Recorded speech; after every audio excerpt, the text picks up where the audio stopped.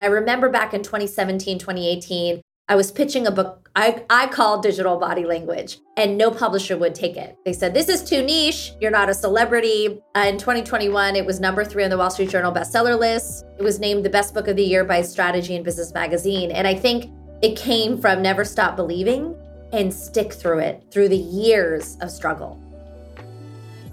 This is a phenomena we comprehend less when we read on screens, but there are ways to actually read more carefully and also write more clearly so that our message gets across. Taking the time to read carefully is the new head nod. Taking the time to write clearly is the new empathy.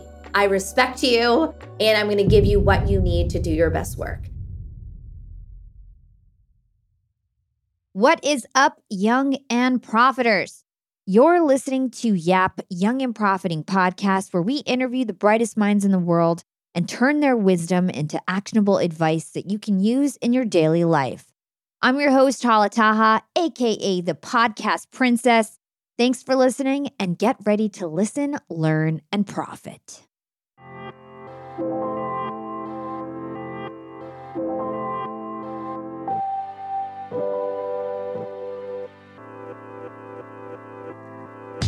Erica, welcome to Young and Profiting Podcast. It's so great to be here, Hala. I am super excited for this conversation. I know it's going to be really valuable for my young and profiters. So guys, Erica Dhawan is a leading authority on 21st century teamwork, collaboration, and innovation.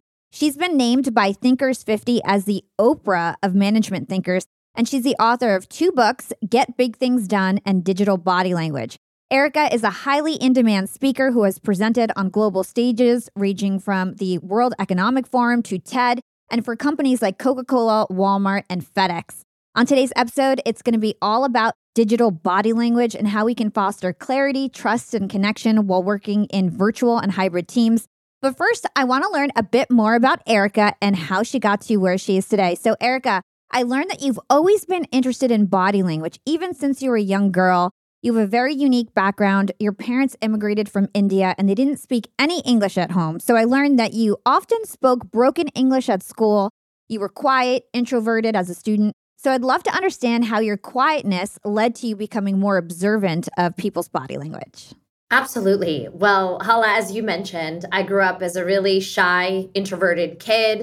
My parents were Indian immigrants, and at home, we spoke Hindi growing up in Pittsburgh, Pennsylvania. But when I got to school, I had accented English. I was the shyest kid in the class. Calling attention to myself was unimaginable to me. In every report card, I often got straight A's, but every teacher had the same feedback. It said, I wish Erica spoke up more in class. And for much of my life, I really just continued to struggle to find my voice and connect across differences and distances. But one of the ways I really learned to bridge that connection was by mastering how to decipher other people's body language. I would study, because I was the shy observer, how the popular girls had their heads high, the cool kids slouched during school assemblies. And it really taught me from an early age that it's not what we say, it's how we say it. Fast forward in my professional career, in my early 20s, I was reading every book on body language and communication, and my mastery of body language, having struggled with it as a kid, allowed me to get competitive jobs, to become a teacher of body language, and to build a global firm teaching communication skills to leaders around the world. I love it. Human behavior and body language, this is some of my favorite things to talk about on the podcast. We've had so many experts on the show, but you bring such a unique lens, especially from the digital body language lens. So I can't wait to dive into all of that. So let's fast forward a bit. Like you mentioned, you studied a lot about human behavior. I think you've been studying this topic of communication, collaboration, human innovation for 15 years or more. So you got your degree from Wharton School of Business. You got a master's from MIT and Harvard. And you even taught courses in leadership and collaboration as a research fellow. And after studying your life a little bit, I learned that this research actually motivated you to start your own speaking business and then scale it from a what-if idea into a global company like you just mentioned. You are now one of the top keynote speakers in the world, male, female, brown, white, you name it. Like, you are a top speaker, but you started at zero and you had no speaking experience or media connection. So I want to understand how you built this empire. Yeah. I believe that anything we build starts with an obsessive passion. And I really mean not just passion, but obsessive.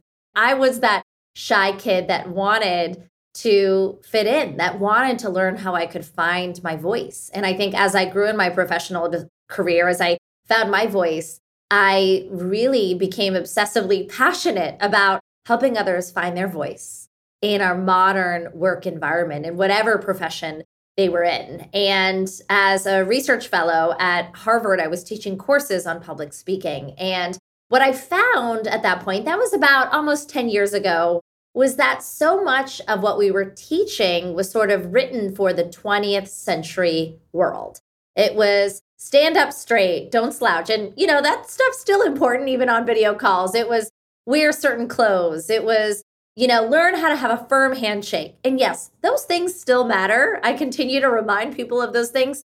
But what was happening was communication was changing with the world we're living in, with more digital tools to communicate, with more distances that we were communicating across, with now the world of rings, dings, vibrations, video calls, Slack, text, email, you name it.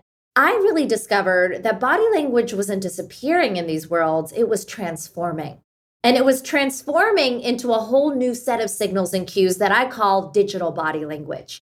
Now, when I talk about digital body language, I'm not talking about video call cues. I'm talking about all of the signals and cues today that have replaced the handshake, the head nod, the lean in a modern workplace. Everything from our response time to which communication channel we use to the thoughtfulness of our punctuation, our emojis. I like to say reading messages carefully is the new listening. Writing clearly is the new empathy. And so, to really go back to how did I grow this idea into a training company, it really started with that obsessive passion that I wanted to get to the heart of how we can connect across difference and distance. It came from my own passions. Secondly, I think it came from, I'll quote many other, entrepreneurs that have been on this show, but Marie Forleo says it best. I think it's that anything is figure outable. That's sort of the title of her book. I had this ethos, often being the immigrant kid, where I worked in finance and most people didn't look like me that worked in finance on Wall Street at Lehman Brothers. I was teaching courses at Harvard and I was young and was in a different environment. And I think that this idea that we can do anything and we can figure it out was a big part of my goal and what allowed me to be successful.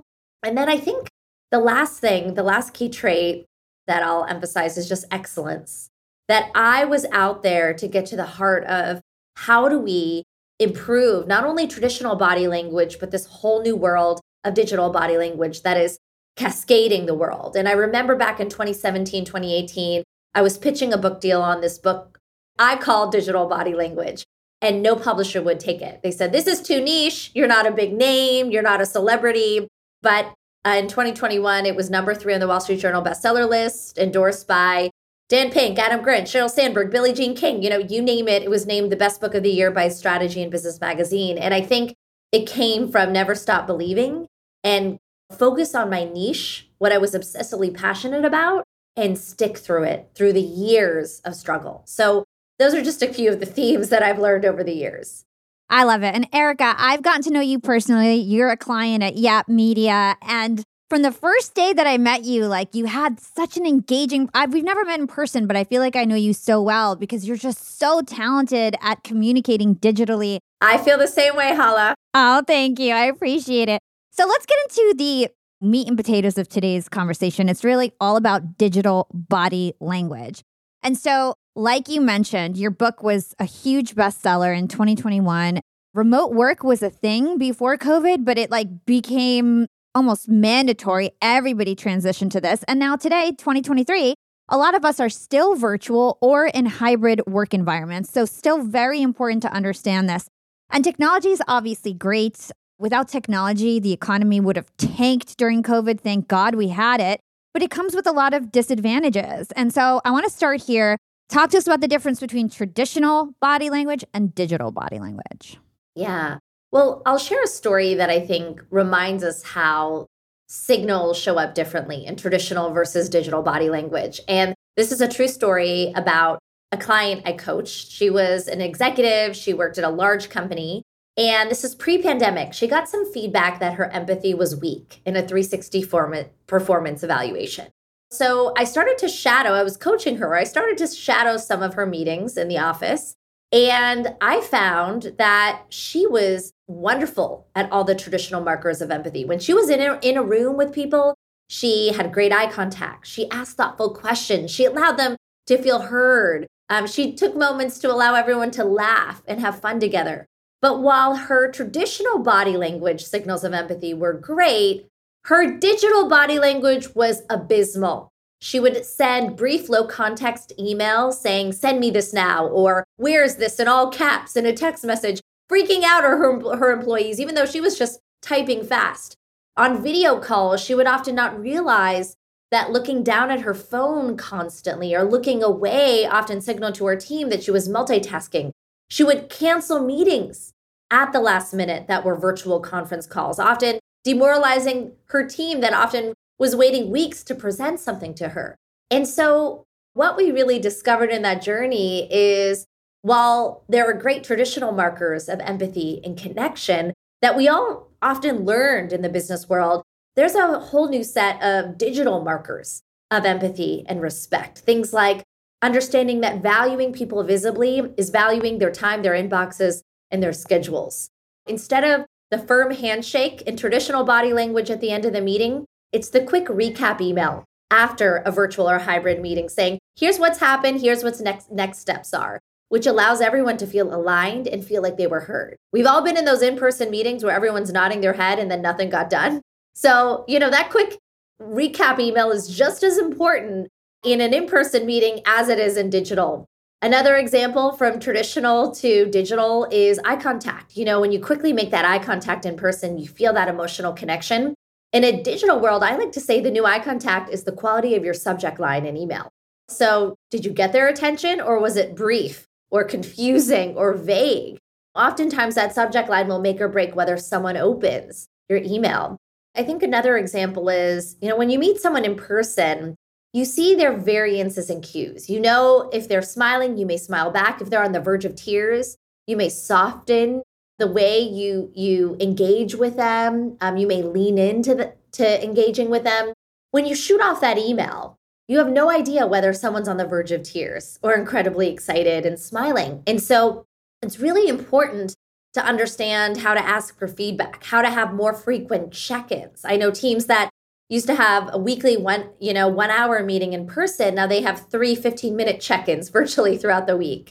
And that actually is helping solve the problem of the loss of that in-person body language. It's so interesting. When you were talking about that lady who had abysmal, I thought you were personally attacking me. So I feel like I have a lot to learn because it is hard as a leader, especially when you're a high achiever. You're moving really fast. And I'm very personable in person and on video calls and stuff. But on Slack and email, I feel like a lot can be lost. And I know, I've talked to so many human behavior experts. And I know that 70% of all communication is nonverbal. And so that includes your body language, that includes your tone. And you don't have those things when you're on Slack or on email. So I think a lot of things get lost. So talk to us about nonverbal cues and how that really hurts us digitally. Well, as you mentioned, 70% of communication is body language. But at the same time, in our modern marketplace, up to 70% of our communication is virtual or hybrid in some way. We are emailing, we are conference calling, we are digitally communicating with our colleagues on the same floor in the same office. I'll never forget pre-pandemic being on a conference call where 3 of us were remote, 3 people were in the office, and it wasn't until the 26th minute of a 30-minute meeting that someone in the office said, does anyone on the phone have something to share? Right? We've been excluded the entire time. And I would say this isn't just for virtual and hybrid teams. This is for teams that are even if you're 5 days a week back in the office, you are still sending often the same amount of emails and doing many video calls with clients, with customers, with team members in different locations on different floors. And so taking a moment to really recognize that there is this loss of body language, that it does exist. But I'm a big believer in that the answer to this is not just saying we all need to be back in person. In fact, well before the pandemic, research showed that virtual teams can far outperform co-located teams because it's not about physical distance. There are a lot of toxic cultures of people all physically in the same office. It's about what's called affinity distance, which is the level of trust, shared values, interdependency, and water cooler moments and candor that they have with one another. And I have to say, I've seen teams of all kinds, virtual, hybrid, really take and create these cultures. I've seen cultures that have teams on Slack where they have the water cooler that used to be in the office has become a Slack channel where people are chatting all day, where those quick one-off, banter moments for lunch have become dedicated hybrid office hours, where every day at 12, there's sort of a Teams call where everyone can join and have lunch and network with one another. Where instead of having a 30-person meeting in person where only 6 people talk, that leader now has breakout rooms where he shares a question, he has everyone break out into groups of 3, he has a host share their ideas, and he's hearing more from his introverts, from his junior colleagues, in a way that he had never heard from them in the in-person office because of body language bias, where usually extroverts or senior people tended to take most of the airtime.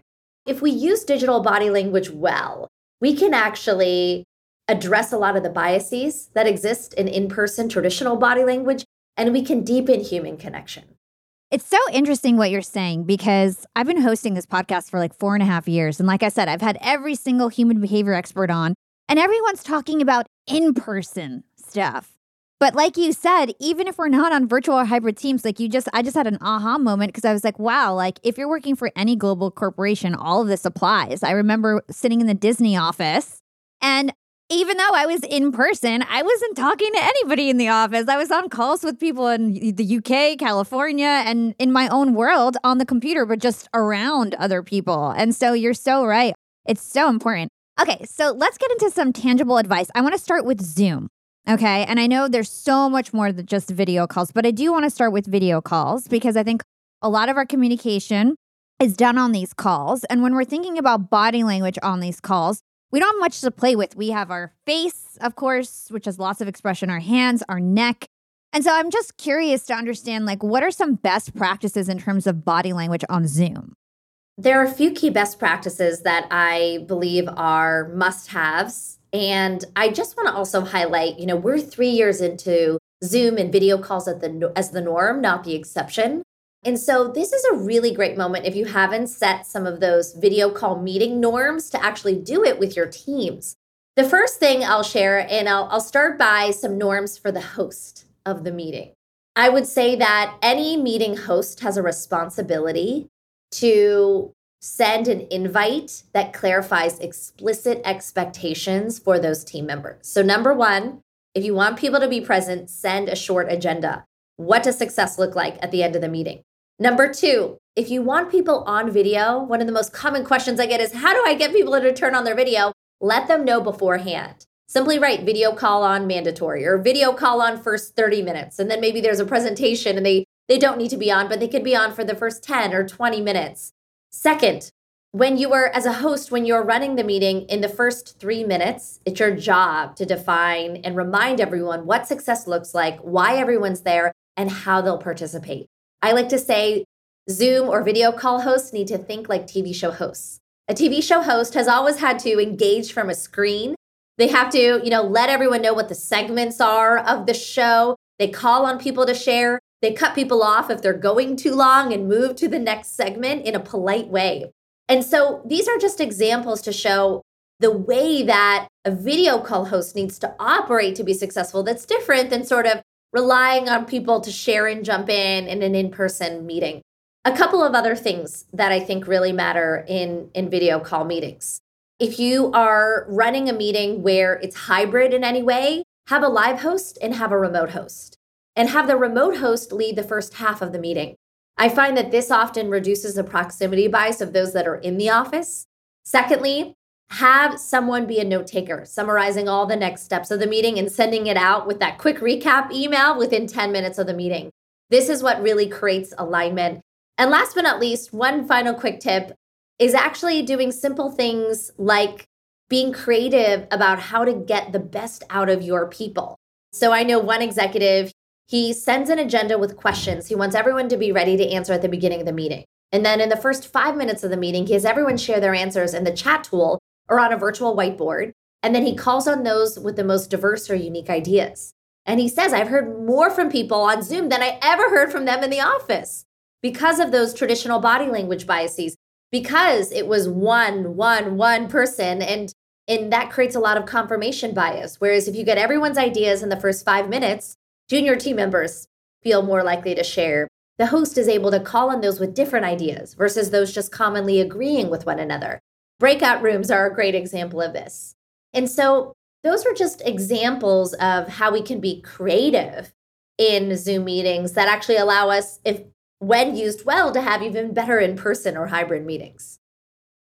Let's hold that thought and take a quick break with our sponsors. Young and profiters, they may call me the podcast princess, but I'm also the LinkedIn queen. I've been a LinkedIn influencer for 6 years now, and I teach one of the most popular courses about LinkedIn. And I love to teach sales on LinkedIn because when it comes to B2B sales, LinkedIn has got that on lock. LinkedIn is where all the decision makers are hanging out. There are 180 million senior level decision makers on LinkedIn and 10 million C-suite decision makers. These people are on LinkedIn and they're in the mode to buy. They're using LinkedIn for their buying journey, to research vendors or sales reps that they might work with, to look up how to solve their problems, to learn from industry thought leaders. They are in the mode to buy, whereas on other platforms, they're in the mode to be entertained. You want to get them in the right mindset. You want to cut through the noise with LinkedIn ads. In fact, 79% of B2B marketers rate LinkedIn as their top channel for paid media. And LinkedIn has the best targeting because they've got all these different inputs. People are putting their resume basically up on there. And so there's so many keywords that they can use to target the right decision makers so they can hear about how you solve their problems.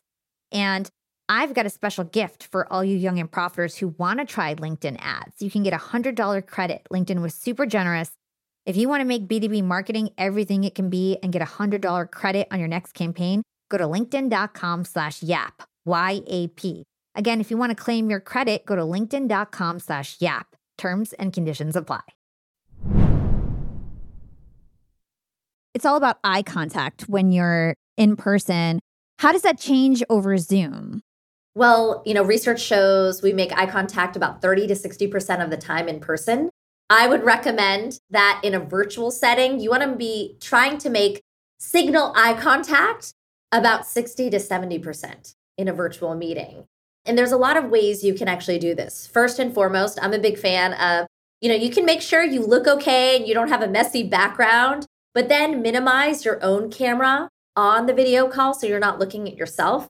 Second, when you're presenting, I'm a big proponent of actually looking into the camera. Even though you can't see others, they feel that emotional connection to you. There's actually a camera, I'm a big fan of it. It's called PlexiCam, and you can put that video camera in the webcam in the middle of your screen, your monitor, and it's almost like perfect eye-to-eye contact. So if you're looking at someone, if I'm looking at you, Hala, it makes you feel that I'm looking directly at you as well. There are ways that we can do this. You still have to check in with others, but I think the final thing that I'll share around eye contact is it's not going to be perfect on video calls. And even as we're back in the office and we have one person on Zoom, we're looking on Zoom, we're looking at others. We can't even see everyone's eyes in a boardroom often with someone sitting 2 seats ahead of us. But I think that what good digital body language looks like is not assuming that everyone's on the same page, but checking in, saying, I shared this idea about the deadline, but I want to hear from everyone. I'll go around in the Zoom chat and share when we think the deadline should be and why. Let's take 3 minutes and then allow everyone to share and then have a discussion on that versus turn taking, which often causes certain louder voices to take up usually up to 80% of the airtime.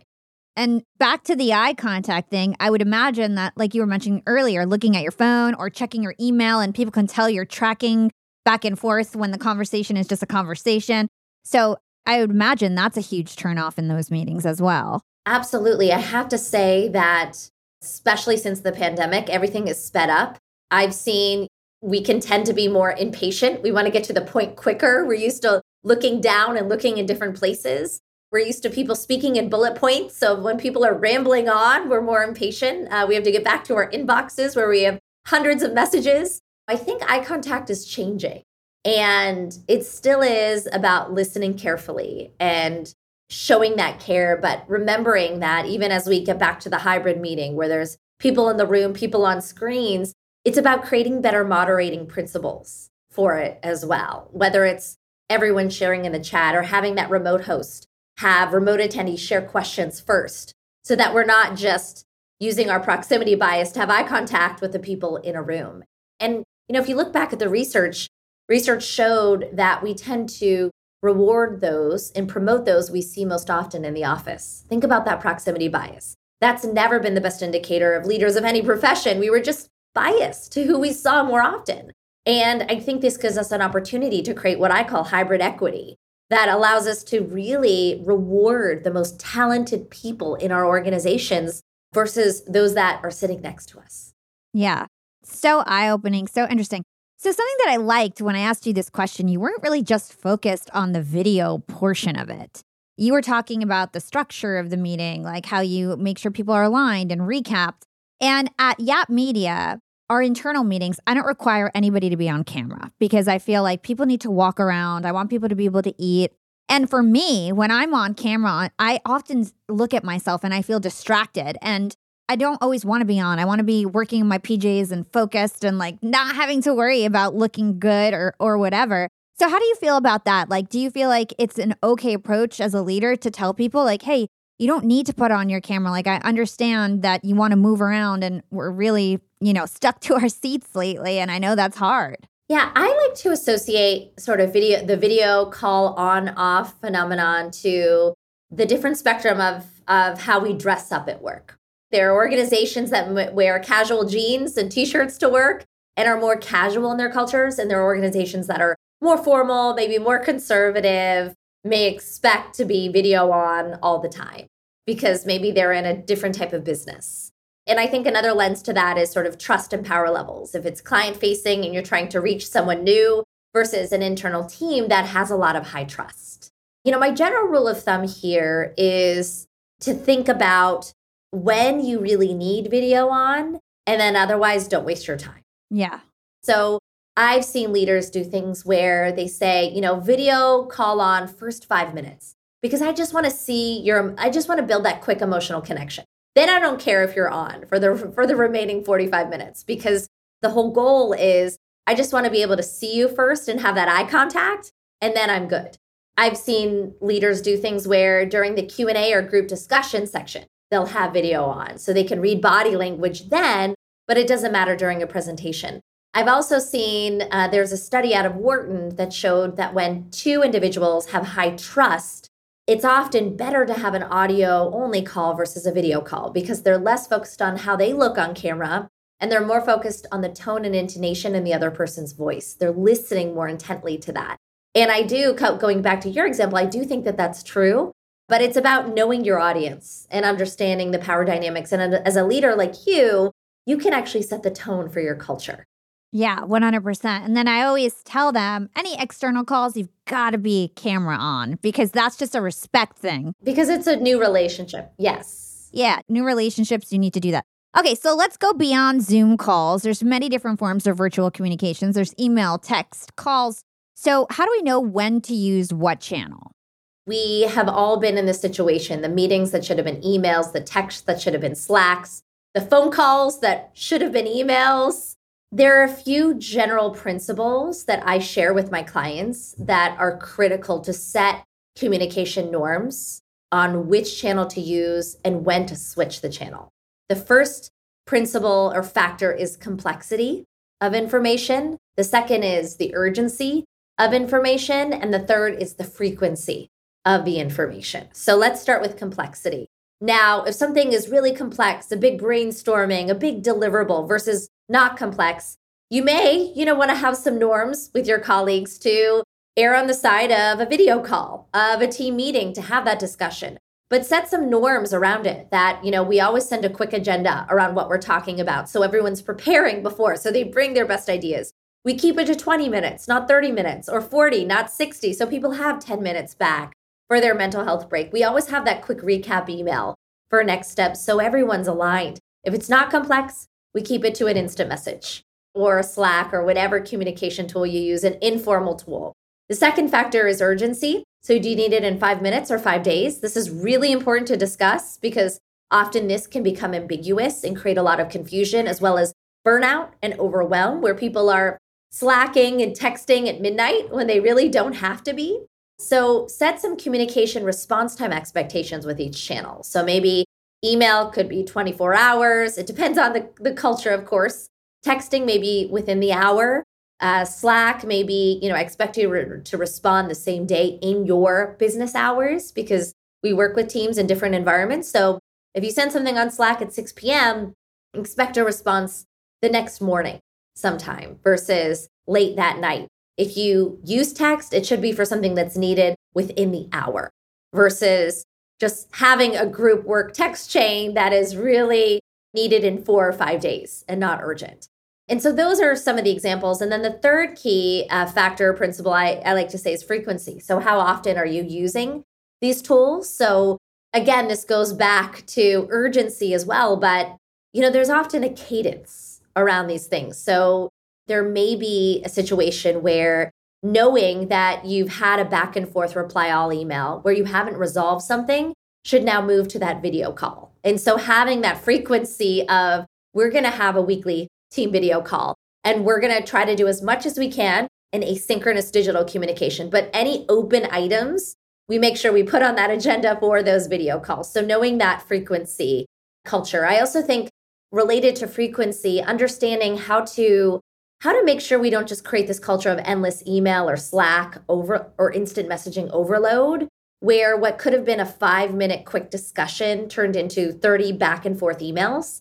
So I've seen teams, they have a 9 a.m. quick touch base for 10 minutes on Zoom, and then a 4 p.m. quick touch base. And what the leader does is he says, if you have a question that's not answered by email, ask it to me then, and I'll solve it then. And what team members are doing is they're not wasting time trying to get in his inbox and he's not overwhelmed. If it can wait till 4 p.m., they know they can get to him at that scheduled time. So really thinking about the dynamics around this in that circuitous loop versus just thinking everything should be rushed in an email or a Slack message. Yeah, I feel like you're giving so much actionable advice. Like as a leader, I'm like thinking, oh, we should do this. Oh, we should do that. I love the idea of telling people, hey, there's specific response times that we expect per channel. Because I find that some of my employees who may be really good performers, it feels like they're not working if they're not responding, right? Yes. And because it's like Slack is our office, for example. And if you don't respond to me in a day, I have to think like, did this person work today? So it's just so interesting that you say that. I've seen a lot of creative things teams have done. There's one team that created acronyms because they found that people felt rushed to respond to something, especially if the boss sent the email at 9 p.m. They felt like they all had to respond at 9 p.m., thereby being exhausted the next morning. And so one leader started using an acronym called ROM, which meant respond on Monday. So if you send something on Friday afternoon, like you don't need to ruin your weekend on it. And I mean, I've been there. I've ruined a weekend on a Sunday rushing something when I really didn't have to. Another one is NNTR, which means no need to respond. And I think that saves like the 15 emails or thank yous or okays in an internal team. And another one of my favorites is a team that created response time norms in their subject lines. So 2H meant I need this in 2 hours. It's urgent. So someone could quickly read their subject line and know what is urgent. 4D means this is due in 4 days. And I think that's really important, especially now where when we get so many messages, it can feel, as you mentioned, easy to prioritize hastiness over thoughtfulness because people feel like doing work is just responding to emails when it's actually being thoughtful, bringing, substance to others. And so, really taking that time to think about how am I creating prioritization for my teams? They can't read when I have a raised eyebrow when something really is urgent in the same way. Yeah. So I want to talk about written communications because these days we don't talk or even walk the talk. We write the talk. And if we're all writing, then that means that we're reading too. And so most of our communication at work in 2023 is reading and writing. And so according to research done by linguist Naomi Barron, we comprehend less when we're reading a screen than when we read on print. We're more inclined to skim, multitask. We search around instead of reading slowly and carefully. So talk to us about why we're all reading so poorly nowadays and why reading carefully is actually the new listening. Well, as a linguist, Naomi Barron said, we comprehend less when we read on screens. And I really took that to heart when I first heard her data around that about 4 years ago. I thought about all of the Kindle books I was reading versus the print books I was reading, or the fact that I would just read the New York Times app and never read the actual newspaper. And I think what I've learned through my research is that this is a phenomena and this is real, but there are ways to actually read more carefully and also write more clearly so that our message gets across. So a few things that I've learned. Number one, we tend to read information the way we read websites. So visual cues matter, just like visual cues matter in body language. So if you send an email, did you use bold and underline headings? Did you bullet point? Did you, if it was a long email, did you have a quick summary on top and then a longer description below, or screenshot exactly what you needed for the change to be made versus a 30-page deck where someone has to click and search and take a lot of time? Did you make it visually appealing for that person to read and understand that message? Other things that I've seen that have made a big difference are making sure you don't ask vague, open-ended questions, especially in written communication, like, what are your thoughts? That's a hard one. Instead, ask and create options. So, do you think we should do A, B, or C? Asynchronous written communication is better for options, and it can also often be really great for decision making. But when it comes to brainstorming, it's better to have people do individualized work and maybe send their individualized work, or do their individualized work and then come together and have that discussion, whether on a phone call, a video call, or an in-person meeting. And so when it comes to understanding this phenomenon of reading carefully as the new listening, I think a lot of it starts with being impeccable in our own words and the words that we share with others. And Hala, you are a pro at this. Your company is a pro at this, helping clients like me. But I think it's for all of us just in general workplace culture and sales, knowing how to write clearly, knowing how to make sure that as a boss, we're reading carefully. We're not rushing to judgment on things too. I'll never forget one leader, I sent him a message saying, do you want to speak Wednesday or Thursday? It was a high priority meeting. And his response was yes. And, it just made me feel devalued. And then I had to follow up again. And how many of us have been in that situation with a client, customer, a team member, or have been on the reverse and don't realize it? So taking the time to read carefully is almost like the new head nod. I hear you. I value your time. I'm with you. And then on the flip side, taking the time to write clearly is the new empathy. It's the reverse. I respect you, and I'm going to give you what you need to do your best work. In my research, I found that some of the sloppiest communicators in digital written communication were executives who were very used to just saying things and everyone just doing them in the office. And I think work is not reverting back to just saying things. It has to be done in different ways. You can be creative. You could send a voice note. You could send a video note too. Those are things that can be helpful here, especially for executive teams. Yeah, 100%. So what you were just saying in terms of executives who are sort of used to just barking orders or talking to their team. So I feel like on Slack, I can get away with sort of having like stream of consciousness texting, I like to call it, where I won't even think, I'll just write. And there'll be so many, it's probably so annoying for my employees, but I get away with it when it's somebody that I work really closely with. I talk to them all the time. I've seen them in person. They know that I'm not being mean and they know who I am and that I'm just like fast. And I'm just trying to get it all out. But if I do that to a new team member, it's like they immediately think like I'm mean or I'm like, it just comes off the wrong way. So talk to us about having to think before we actually type and slow down, and maybe some of the formatting best practices with Slack and email and things like that. Yeah, absolutely. I'll never forget. I have a story, an example of this that I share in my book, where I hired an intern based in Dallas, a marketing intern years ago, and he had done some graduate work in marketing. We had a great relationship. I would shoot him off an email to get things done. He would get it done. We tried to do weekly meetings, but sometimes I'd have to cancel, but he still got the work done. 6 weeks in, we had a quick phone call. We weren't doing video calls then, but we should have. we had a quick call and I said, I think things are going great. How do you think things are going? And he said, I think things are going terrible. I feel like quitting today. And I realized that what was happening is I took his sort of nonchalance, okay, I'll get it done, to be things are great.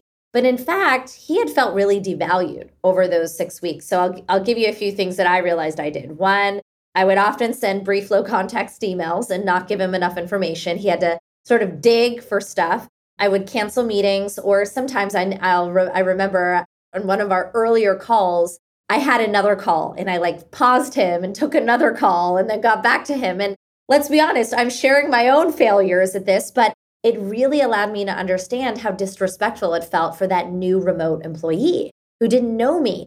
I rarely used punctuation. I never used an emoji. And this was a Gen Z employee where that quick emoji was the new smile. It was the new, you're doing a good job. And I'd even do things like THX, not write out thank you, and that just felt like an acknowledgement of an email versus a real thank you. And so I was able to save it, luckily. I got much more thoughtful about what he wanted to learn about. We did regular calls. We talked about what he wanted to learn. I radically recognized the work he was doing. I became much more maniacally clear in my messages, and I was respectful of his time. I wouldn't chronically cancel like I often did. And I think I learned through my failures. And I think that we all learn that way, or we learn by being treated badly from someone else. I share another example where I'll never forget being in an in-person client meeting where the client was on her phone the whole time. And it felt so disrespectful.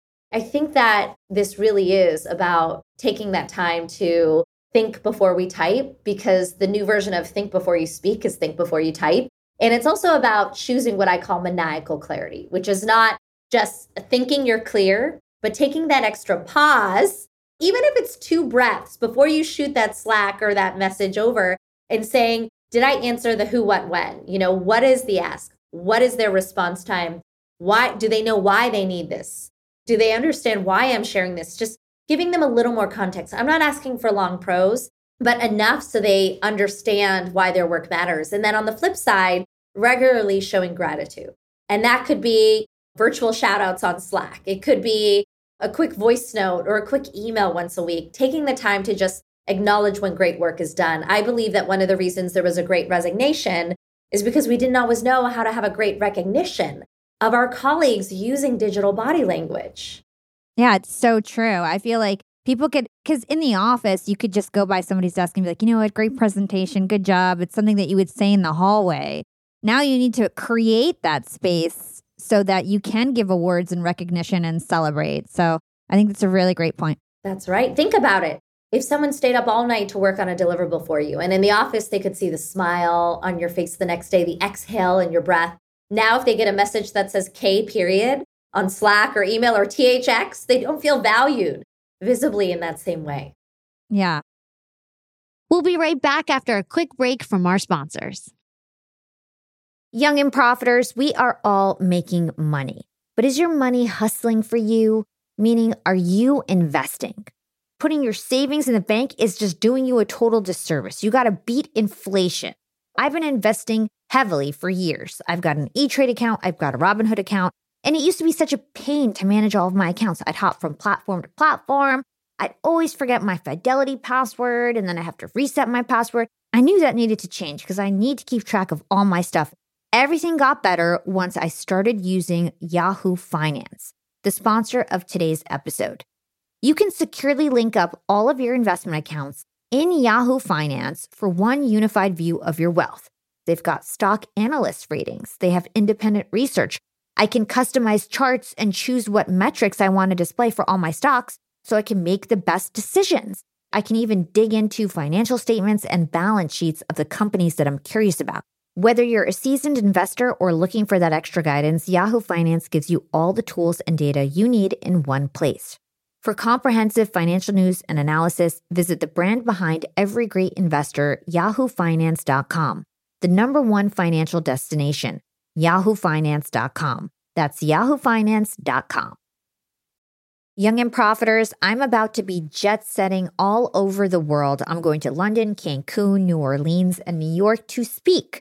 I'm going to be up there with the bright lights, and I want to be spiffy. I want to look fresh. And so I'm going on a big shopping spree. I got to get clothes. I got to get hair stuff, skincare stuff, makeup. But I'm not going to feel guilty about this shopping spree because Rakuten's Big Give Week is back. Rakuten is the shopping platform for savvy savers. From May 6th to May 13th, they're having their biggest cashback event of the year. I'm talking about 15% cashback at hundreds of stores with additional cashback bonuses. And they've got so many stores participating in their Big Give Week. So when it comes to clothes, I'm looking at Splendid and Good American. And when it comes to beauty, they've got so many good stores participating. They've got Ulta, Fenty, Bobbi Brown, Blue Mercury, and all the products that we love. Now we can get cash back. It's like getting a discount on the stuff you're going to buy anyway. It's absolutely amazing. They even have travel brands, so that's going to be super convenient for me with all my upcoming trips. Expedia, Hotels.com. You can get deals on everything from electronics to home goods to travel and beauty. Young and profiters, you're going to want to grab this limited time deal with both hands.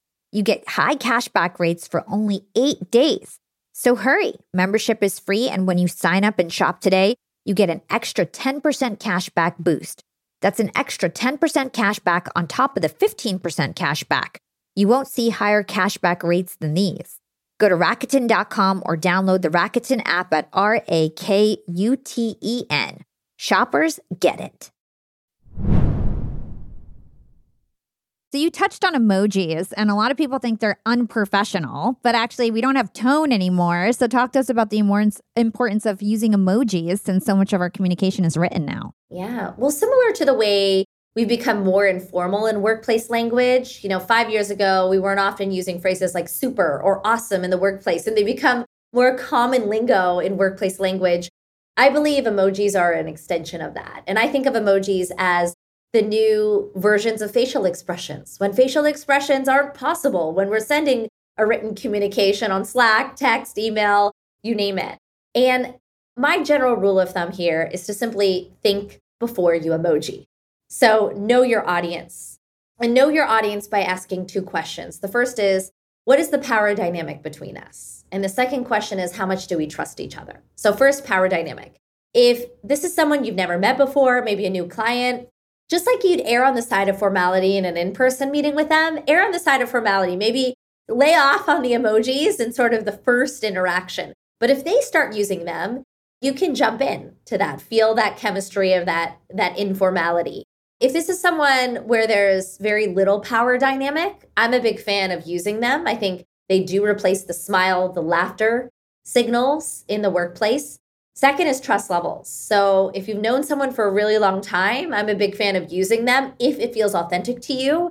If this is someone, you don't have high trust with, again, err on the side of formality first. Now for leaders, I've actually seen many of them start to use emojis. It was almost like a rite of passage. They had never used emojis before, and they started in the pandemic because they realized it was a lot harder to show their positive tone, their smile, their appreciation of their team. And for those digital natives that have been working hard on that team that weren't seeing them as often, that quick smiley face allowed them to know that their work was valued, that they were on a positive note versus that period that could often feel a little harsh. There's actually a study that showed that if you put a period at the end of a text message, digital natives often think that means passive aggressiveness. It's like a harsh stop because they grew up in an instant messaging culture where it was. And those I call digital adapters, they feel more like immigrants to digital body language. They think that's just good punctuation and grammar. I always say my father's a digital adapter. And when he sends me a text message, it starts with Dear Erica and ends with Love Dad. And I have to scroll through it because it's as long as a letter. And I haven't quite taught him that a text is not the same as a letter, but it's just an example to show that we're not all the same. So as we go back to emojis and really think about all punctuation, remember that context is everything, just like context is everything in traditional body language. Yeah. Something that sparked my interest in what you said is that you can actually mirror what people are doing. So if somebody's using emojis, it kind of gives you permission to do emojis. And that's how it is in real life with body language. If somebody's leaning in, you want to lean in. That's right. Talk to us about mirroring with digital body language. A couple of things that I think are really valuable when it comes to mirroring with digital body language. So if you're trying to build a relationship with someone and they start to use a more informal communication medium with you, you have a right to continue to engage in that informal communication medium. So for example, you start off a relationship and you're emailing in that relationship. Maybe it's a client, but then that client starts texting you. You then, because they led with it, they have more power. You actually can mirror back and bridge and start to build that texting relationship. Now, you may be on the other end, and I've been here where people start texting me and I don't want texts from them. In that situation, that's sort of the opposite of mirroring. How do you get out of a situation? I always do things where I won't respond to the text and I'll move to email and say, moving this to email and continue only on email. And I think that that's sort of the examples of mirroring. It's this idea of using a similar communication medium or not. It's understanding punctuation and emojis and tone. If someone is using 3 exclamation points in their emails, you can use 3 exclamation points if you want to. I'm someone who likes exclamations. Not everyone likes them, but it's just an example to show these cues. In a video call, if someone does show up on video and you're trying to build a relationship, I think mirroring back that respect on video is important. I recently was doing these coaching calls where I was transcribing what teams were saying. And I said, I'm going to be video off because I'm going to be looking down the whole time. And I didn't want to be disrespectful to them. And I said, feel free to put your video off. And I sort of wanted them to mirror me so that there wasn't an unequalness in the call.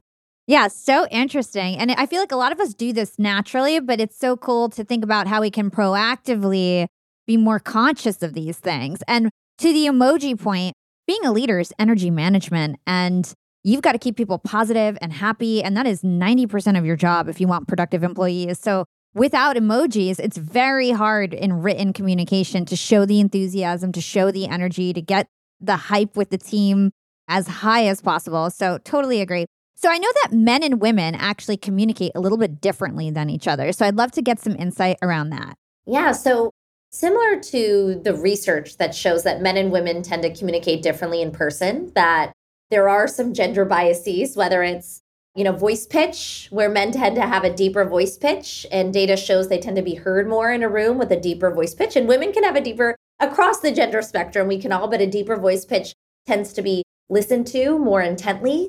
There's also the notion of up-talking in traditional communication, where research shows that particularly women, but not just women, tend to have a higher tone in their voice at the end, almost like a giggle or a laughter that can often be seen as derailing. And even hedging language like maybe or just or if you could versus I need this now. Something that's really direct is another example of where research has shown that there's gender differences. What I found is I really set out to look at how does this translate in a digital world? And what I did find was that many of the gender biases or nuances in traditional communication get amplified online, actually. So, but there are also some benefits. So some of the things that get amplified, there was a study that showed that when younger females use multiple emojis in a workplace email compared to men at any rank level in that same workplace, the woman was more likely to be seen as incompetent. The man was more likely to be seen as casual or friendly. Wow. Just because of their gender. And let me be honest, I'm a big proponent of using emojis. I believe in them. And that study is a few years old, but I think it was about knowing your audience as well, and that these things do exist. There was another that looked at the all caps, and when in a visual, people assume that if a man used an all caps message, it meant urgency or shouting. When a woman used it, it meant excitement. And so that was another example of just a traditional bias. In my book, I showcase a study that I did where I had an email and I had people guess who sent it, a woman or a man. And it had 3 exclamations in it and it had an XO. And everyone said it was a woman. And so it's just an example to show this. And even simple things like, studies have shown if there are 2 individuals or man and woman on the to line of an email exchange, and you ask them who's the boss and who's the assistant, and one's a woman, one's a man, people generally think that the boss was the man, the male name. And so these are just some of the things that I think exist. And my big belief is let's not harp on them, let's understand them, and let's fight them. Let's allow and create an environment where we can all be authentic. Let's allow women to be more direct and to the point if they want to. Let's encourage men to throw those emojis and exclamation points into their messages across the gender spectrum. Being who you are and acknowledging and checking your own biases in your digital body language, not assuming someone is a certain way, because we've all been in those situations where we have this first digital impression of someone and then they were completely different in person. And so I think the whole goal here is to acknowledge and then check the bias. Yeah, totally. So let's move on to teams and building healthy culture. So we touched on this idea of radical recognition. I would love to go deeper on that. Why do we need radical recognition, and what are some ways that managers, small business owners, entrepreneurs can implement that in their teams? Yeah, I think the number one thing that teams felt a loss of, especially in the last few years, is those moments of recognition, inspiration, social connection, team spirit, like rah, we're doing this together, we're in this together. And those things were happening in the lunchroom, at the water cooler, at the in-person town halls. And my belief is that we have an opportunity to create that radical recognition even better than we ever did in the past, to make it more inclusive of people, not just in front of us, to really focus on merit versus proximity, and to make sure there are rituals anytime, anywhere for radical recognition.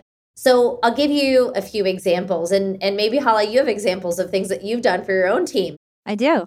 Some of my favorite ones are just regular weekly virtual shout outs, gratitude moments of great work that's being done. I know one leader at the beginning of all of his team calls, within the first 2 minutes, he highlights great work that's been done across teams and specific names. I know one boss that during COVID, he called every single one of his employees on their birthdays. Aww. I'm not saying that's something we all need to do, but it's an example of I see you and I see you as a person and I see you as someone. He had 1,600 employees. This was not a small organization. It just showed, I see you and you're a part of the team beyond just your work life. Video shout outs. I know one executive that sends a video shout out as a quick thank you to his teams. And so those are just some examples, but also radical recognition is also about showing, not just talking. So giving people a mental health break. I know teams that created meeting-free Wednesday mornings because they wanted people to be off. That was the recognition of their hard work. Others that were funded lunches or ways to get away. And last but not least, I think radical recognition also happens through better storytelling and through sharing our own stories, being vulnerable if we're a leader of a team around where we've struggled, and creating that space of psychological safety for other people to do the same. I feel like having employees that feel appreciated is just such a huge part of the puzzle when you're a leader. So at Yap Media, we do Gratitude Fridays. So we have a Slack channel. It's in our general chat. Anyone can kick it off, and it's really fun to see what time it gets kicked off and who kicks it off every Friday. And people just list off who they're grateful for in the company. And I love it. Let's close out with some information on engagement. I just want to close out talking about disengaged employees because I think that's a topic that we didn't really cover that I think is really important. So what are the signs of disengaged employees and how can we engage them? I think a couple of signs of disengaged employees are employees who are assuming someone's being passive aggressive or toxic in an ambiguous email, even though they just rushed it or sent it really quickly, like maybe you and Hala, you and I might do. Signs of disengagement are people not responding at a time that they were expected to. They're not sharing in those meetings where you have those dull moments of silence. And I think a lot of that depends on the host, creating that space where people jump in. But if they're still not jumping in, that's a big sign of disengagement. And then last but not least, people not feeling open to share what's not working just as much as what is working. One executive I know, he always asks his team, what's one piece of bad news I normally wouldn't want to hear? He doesn't assume they'll share bad news. Every week it's on his agenda. What's the bad news? They talk about good news too, but he found that he radically recognized those that were sharing things that weren't working and gave them a space. And that allowed some of those more disengaged employees to be able to work through some of their challenges. There will always be in organizations people that are engaged, people that are somewhat engaged, people that are disengaged but can get engaged, and then people that are just negators, right? And detractors. And so, at this point in the work that we're all doing, we've heard terms like quiet quitting. And I'm a big believer that let's not talk about quiet quitting. Let's talk about the opposite with our teams. What does joyful engagement look like? What does that look like? What tasks do you do that create it? How do we do more of that? How do we align people to the tasks that bring them joyful engagement? And if we do more of that, we can help address a lot of the disengagement, but do it in a way that's positive versus, creating a normalization of language like quietly quitting, which can almost say it's okay to coast or slack off in your career. And I'm a big believer of ending, toxic culture, but I also am a big believer in using positive language to do that. I love that. So Erica, tell me, what do you think the biggest trends are for the workplace in 2023 and beyond? Yeah, a couple key trends for 2023 and beyond. Number one, I think there are going to be a lot more jobs that are going to turn into AI, artificial intelligence jobs that will soon become outdated. And there will be a wave of more creative careers that will be emerging over the next 5 years. Number two, I think that organizations are going to become much more creative about hiring people outside of their region or location, hiring people in Africa and India and the Philippines, around the world. And that's going to change a lot of the trajectory around where people live and the loss of sort of the big urban city workplaces and sort of the spread out global model. And I think last but not least, number three, a trend for the workplace is there's going to be a move from just quiet quitting to what we're all seeing now, which is called quiet hiring, where organizations are going to be looking at their highest performers in their organizations and bringing them into new roles. And instead of looking out just to hire, they're going to look within in a very different way to pick and choose those top performers and bring them into new roles. So those are some of the key trends that I'm seeing. I think it's up to all of us to just keep learning and growing and adapting in what has been, really a transformative few years. And I truly believe that digital body language is here to stay. And it's also something that is not just important online. Digital body language is now changing our traditional body language. We're on screens more in person. We are looking down at our phones in meetings. And I think being proactive about helping those that are struggling with it learn digital body language skills, and helping those that are digital natives to actually remember how to have traditional body language skills as well. Yeah. Well, I feel like we covered so much ground in this interview. You are really a true expert. So we close out the show. I always ask the same 2 questions, and then we do some fun stuff at the end of the year. So the first one is, what is one actionable thing our young and profiters can do today to become more profiting tomorrow? Don't forget to show gratitude digitally. Love it. And what is your secret to profiting in life? Everything is figure outable. I love it. Well, thank you so much, Erica. Where can everybody go learn more about you and everything that you do? You can learn more about me at ericadhawan.com, my LinkedIn, my Instagram page. And I also have a free toolkit. It's a 4-page summary of my latest book at hybridtoolkit.com. Awesome. Well, I hope you guys connect with Erica. We're going to put all her links in our show notes. We'll link to the Hybrid Toolkit. I highly recommend it. I've used it myself. So thank you so much, Erica, for your time. Thank you so much. Man, I loved this episode with Erica Dhawan. I mean, I immediately went and implemented some of her strategies as soon as we were done with the recording.